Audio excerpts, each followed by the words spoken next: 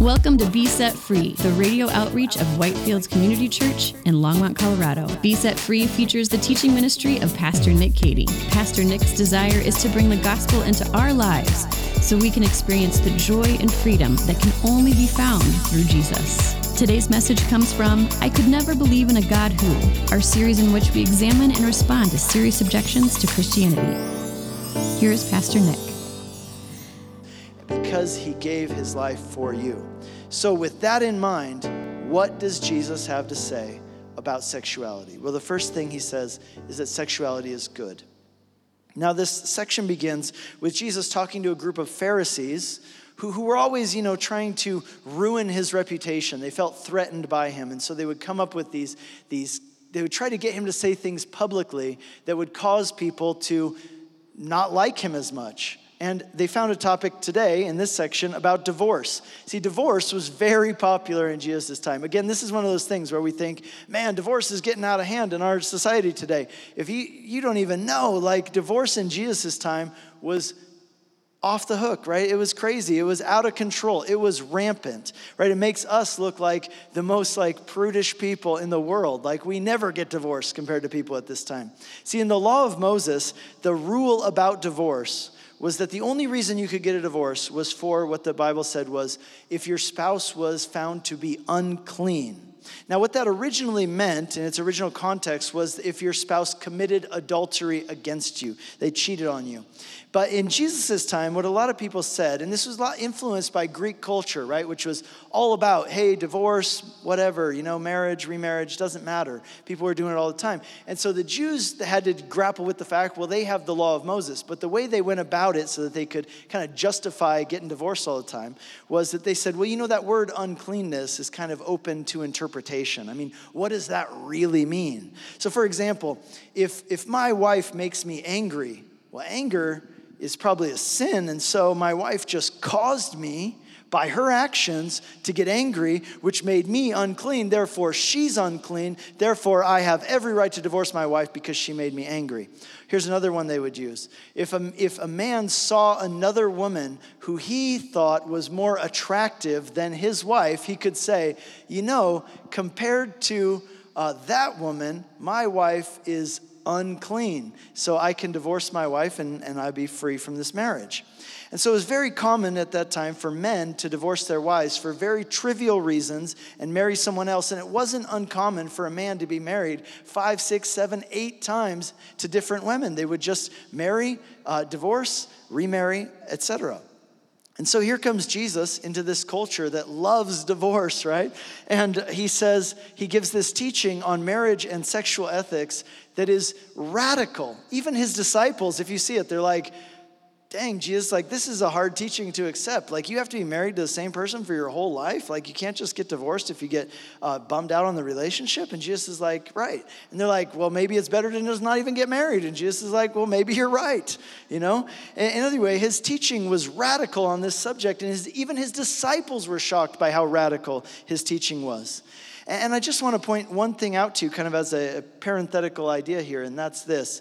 Notice that in all these verses, it talks about a man divorcing his wife. We never read about women divorcing their husbands. Now, why is that? There's a very good reason for that culturally at that time, and here's why.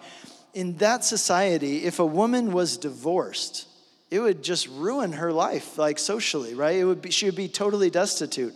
And for that reason, a woman would almost never leave her husband. It was almost always men who would want a divorce because in that culture, a divorced man could easily get remarried with almost no problem. But a divorced woman would be totally marginalized. She'd be destitute. She couldn't just go out and get a job, right? And no one would want to marry you. And so you would be totally at the mercy of your extended family to take care of you if you were divorced. And so I want you to think about this. Think about how hard it is to be a single mom today, and it is absolutely hard. But back then, it was completely crippling. And so really, this was almost like a human rights issue, that these men, as they're divorcing these women, they are destroying their lives, and they were doing it one after another, just however they felt on that given day. And so Jesus speaks into that situation, and here's what he says in verse 4. He says, "Have you not read that he who created them from the beginning made them male and female and said, Therefore, a man shall leave his father and mother and hold fast to his wife, and the two shall become one flesh. Okay, so Jesus is asked to talk about divorce. But in order to talk about divorce, he has to talk about marriage. But notice this, in order to talk about marriage, he has to talk about gender. And he says that from the beginning in creation, marriage was related to gender. And so when Jesus talks about sexuality, he takes us all the way back to creation. He reminds us that sexuality is part of God's good creation. That means that sexuality existed in paradise before sin came into the world. The book of Genesis tells us that the man and the woman walked before God, and they were naked and they were unashamed. So sexuality is good. It's part of God's good design for us in creation. The next thing that Jesus tells us about sexuality is that sexuality has a purpose. Look at what he says in verse 5. Therefore, a man shall leave his father and mother and hold fast to his wife, and the two shall become one flesh. So they are no longer two, but one flesh.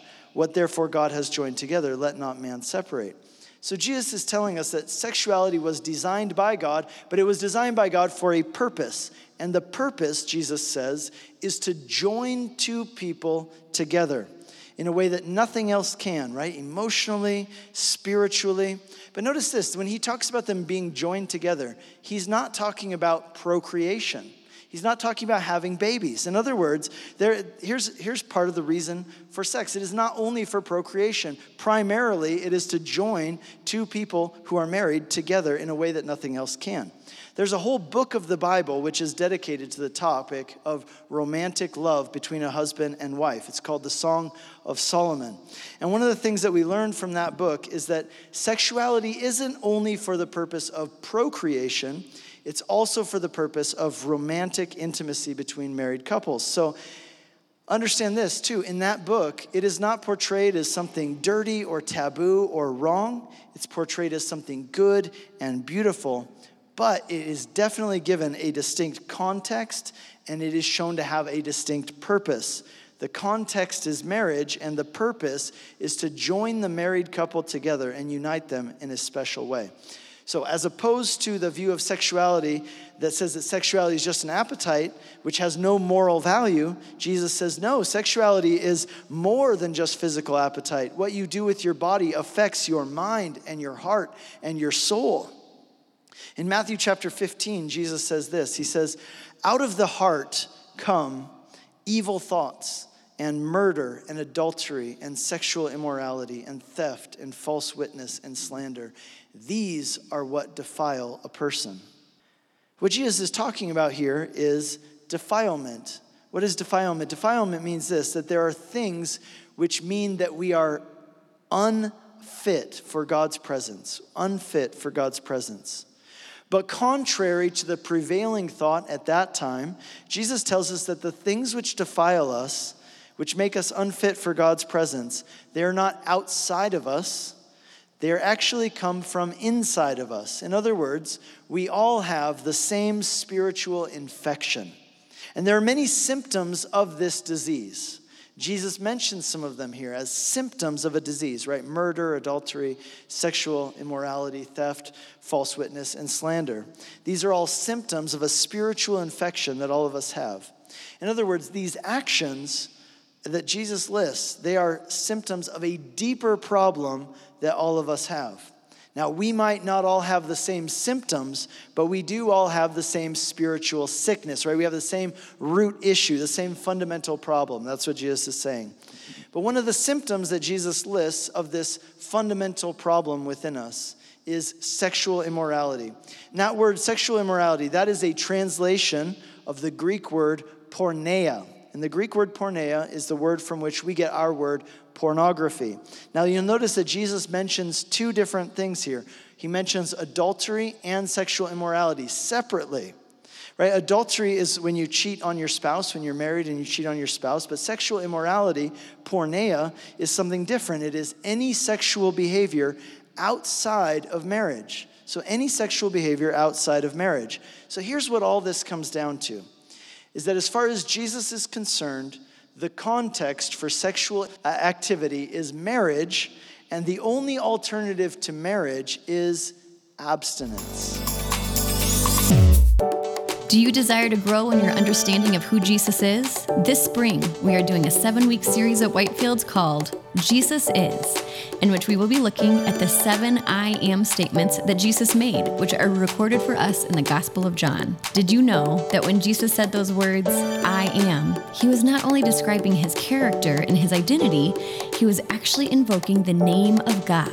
In these verse-by-verse studies, we will be looking at who Jesus claimed to be and what it means for us today, culminating on Easter Sunday with Jesus' claim that he is the resurrection and the life. Join us at Whitefields as we seek to grow in the grace and knowledge of Jesus Christ through verse-by-verse study of God's Word here in this special series called Jesus Is, from March 6th to April 17th. For service times, directions, and ways to watch and connect online, visit whitefieldschurch.com.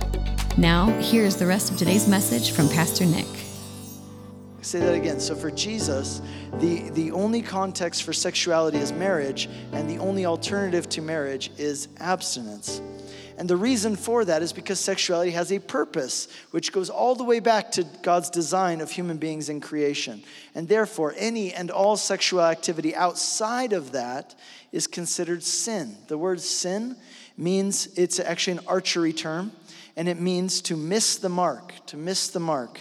And the Bible's teaching on sin is this, that God doesn't just arbitrarily make up rules, right? Like he has nothing better to do than, see what people are enjoying and then tell them not to do it. No, every command that God gives us is because he loves us and he knows more things than we do. And so if God says not to do something, it isn't because he wants to restrict our joy. It's because he wants to protect us from something that is bad for us or harmful for us and direct us in the way that's good for us. And one of the ideas that's really popular in our society today is that for a person to act upon their sexual desires is always in their best interest and in the best interest of society. And the Bible would say, well, that's not true. That's not always true. Any sexual activity outside of the context for which God designed is actually harmful to the person doing that activity and to others who are connected to them as well. Here's the one thing I want you to know about this, though. The teaching of Christianity, the teaching of Jesus, is that all of us have sinned. See, he's an equal opportunity God, right? Everybody's on the same playing field. We've all sinned and fallen short of the glory of God. All of us have missed the mark. Jesus treats us all exactly the same. We're all on the exact same playing field, on the same level, in the same boat. All of us have desires which are twisted and disordered. You know that? And for all of us to follow Jesus will be costly. Because for all of us, to follow Jesus will involve saying no to some of the things that we desire, including some of our sexual desires. If you're familiar with the teachings of Jesus, then that shouldn't surprise you, because Jesus himself told us that following him would be costly, that it would involve taking up a cross and following him. For anyone, in order to be a disciple of Jesus, it includes a radical denial of self. It means saying no to some of your desires in faith that what Jesus offers you is better. For all of us to say that Jesus is Lord, it means to completely surrender ourself, our will, our desires over to him. What will be the cost of following Jesus? Will it be high? Will it be costly? The answer Jesus tells us is yes, absolutely. But here's the more important question. Will it be worth it? Yes, it will be costly, but will it be worth it? And the answer to that is more than you can ever imagine. Yes, it will be worth it. And this brings us to our final point. Because Jesus isn't done yet, there's one more thing he wants us to know about sexuality, and that's this. Sexuality is a shadow of better things. As opposed to the idea that sexuality is everything, Jesus says, no, sexuality is not the end-all, be-all of existence. No, sex is not everything. Sexuality is just a shadow of better things which are to come. Look at what he says here in chapter 19 at the end. His disciples said to him, if this is the case, well, then maybe it's better to not be married at all. And Jesus said, listen, not everybody can accept this teaching, but hear me out. He says there are some who are eunuchs from birth. There are some who are made eunuchs by men, and there are some who have made themselves eunuchs for the sake of the kingdom of heaven. What is he saying, right? Here's an interesting passage. Here's what he's saying. Jesus is saying, look, not everybody's going to get married. Not everybody is going to get married. And he talks about eunuchs specifically. Eunuchs were people who, for whom biblical marriage was not in the cards. Okay, so there were different reasons why a person might fall into this category of eunuch. Some people are eunuchs from birth. We might call these people today, in our language, we might call them intersex or intergender people. Other people, he says, were made eunuchs by men. In other words, things were done to them, probably against their will. It was very common, for example, at that time, for wealthy people in royalty to castrate their servants. In fact, we read about, in Acts chapter 8, an Ethiopian official, and it calls him an Ethiopian eunuch. It was common for people who served in royal courts. And so sometimes the reason you couldn't get married, or the reason why biblical marriage wasn't in the cards for you, wasn't something that happened to you from birth, but it was something that other people did to you. And then he says, there are some eunuchs who have made themselves eunuchs for the sake of the kingdom of heaven. Now in this case, Jesus is not talking about physical castration. What he's talking about is choosing to live in abstinence because they're not married, and choosing to practice abstinence intentionally for the sake of the kingdom of heaven. And let me ask you this. Do you know an example of somebody who lived this way? Who is somebody who lived this way, sexually abstinent for the sake of the kingdom of heaven? Well, I'll give you a hint. It was Jesus. Jesus is describing himself, isn't he? He's encouraging his disciples that his lifestyle of intentional abstinence is okay. In other words, according to Jesus, sexuality is not the ultimate reason for being. It is not the central component of your identity as a human being. You can be a fully human person, fully fulfilled human being without ever having sex. And Jesus himself is an example of that. According to Jesus, according to the Bible, sexuality is not the end-all, be-all of existence. In other words, you are more than your sexuality. You are more than the feelings that you have sexually. You are more than what you feel and what you desire. The problem with this modern trend of making sexuality an identity issue is that it is in fact dehumanizing. You realize that it is taking away from people's humanity because it is reducing someone to some of the feelings that they have sexually. Obviously, you are more than just your feelings in one area. It's dehumanizing to those who Jesus points out are not able to practice their sexuality for one reason or another. Is their life somehow less fulfilled? Are they less human than other people? Are they not living up to their full humanity? The Bible would say no. You can live a full, fulfilled life without sex because sex is not the most important thing in the world. There are other things that are more important, and sexuality itself is just a shadow of better things which are to come. In Matthew 22, verse 30, Jesus is talking about heaven. And he says that in heaven, there will be no more marriage. Now, you guys can do the math on this, right? No more marriage. If marriage is the context for sex and there's no marriage in heaven, guess what that means? It means there's no sex in heaven. And some of you are like, I don't know about heaven now, right? Like, I'm not so sure. And how can heaven really be heaven? I don't know. I'm not so, I was excited about it, but now I'm not. And the answer is this. Here's why. Because sexuality is a shadow of better things. It is a signpost pointing to heaven. Marriage is a temporary state designed to point us to a greater reality. Throughout the Bible, we're told that marriage is a picture of God's faithfulness and love to his people that we get to live out in relationship with somebody else. It's a picture of something which is to come. It's not a permanent state. It's a signpost pointing us to heaven. And one day that picture will be fulfilled and we'll no longer need the picture.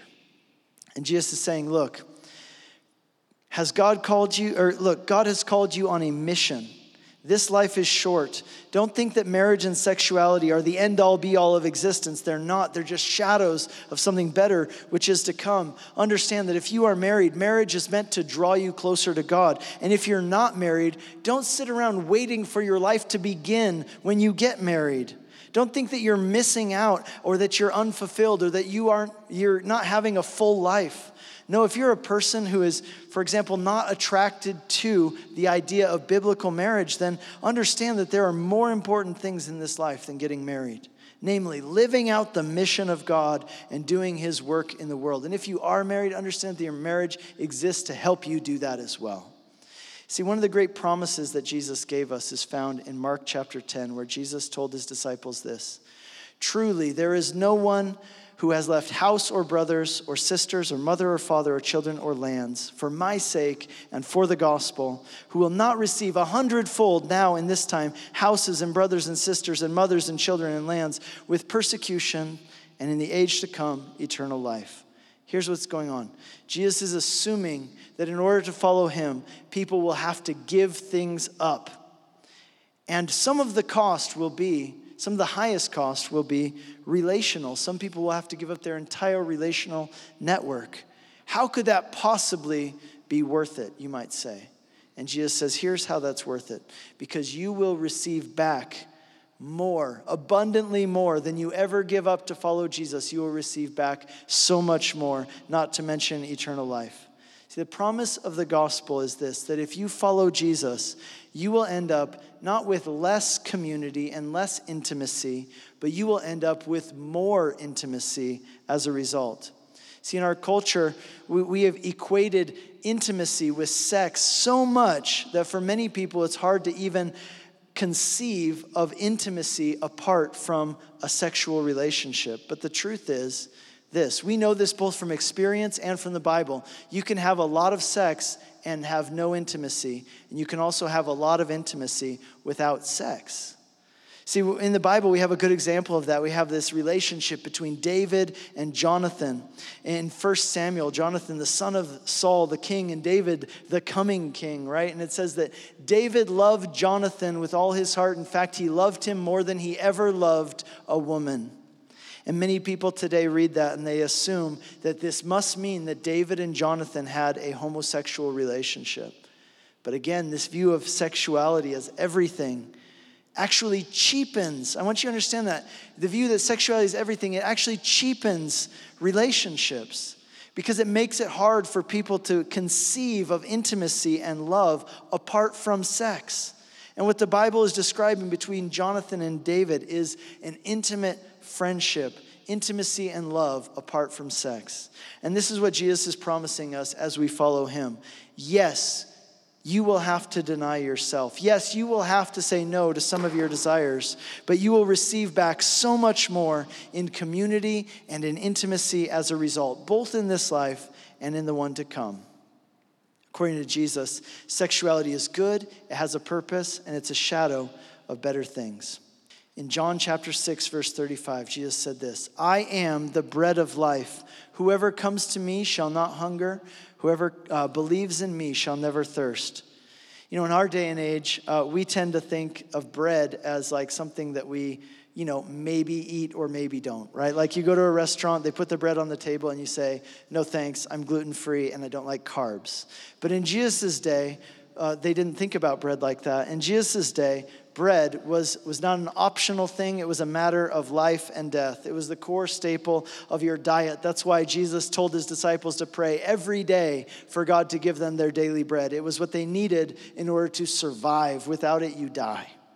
And so what Jesus is saying is this: not I am the bread on the table at the restaurant, which you can either eat or not, optional thing. He's saying, I am the bread of life. I'm not one option among many. I am the thing that you need in order to live.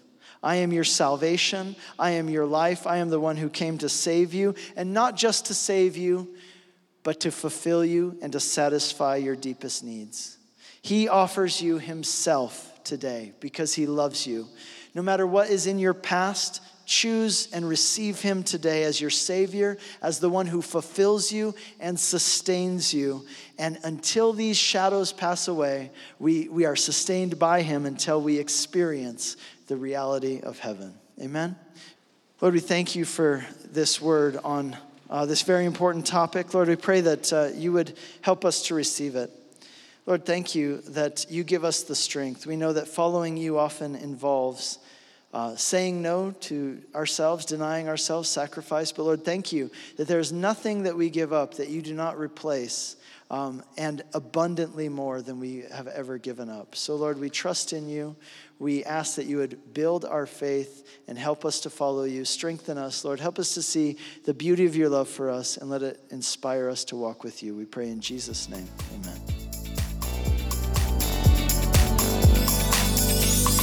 You've been listening to Be Set Free, the radio outreach of Whitefields Community Church in Longmont, Colorado. We have 3 in-person services on Sunday mornings at 8, 9:30, and 11 a.m. And our 9:30 and 11 services are live streamed on our website for those who would like to worship with us online. We are located just east of County Line Road and Highway 119 at 2950 Colorful Avenue in Longmont. For more information or to hear other messages from Pastor Nick, visit us online at whitefieldschurch.com. Be Set Free is a listener-supported program.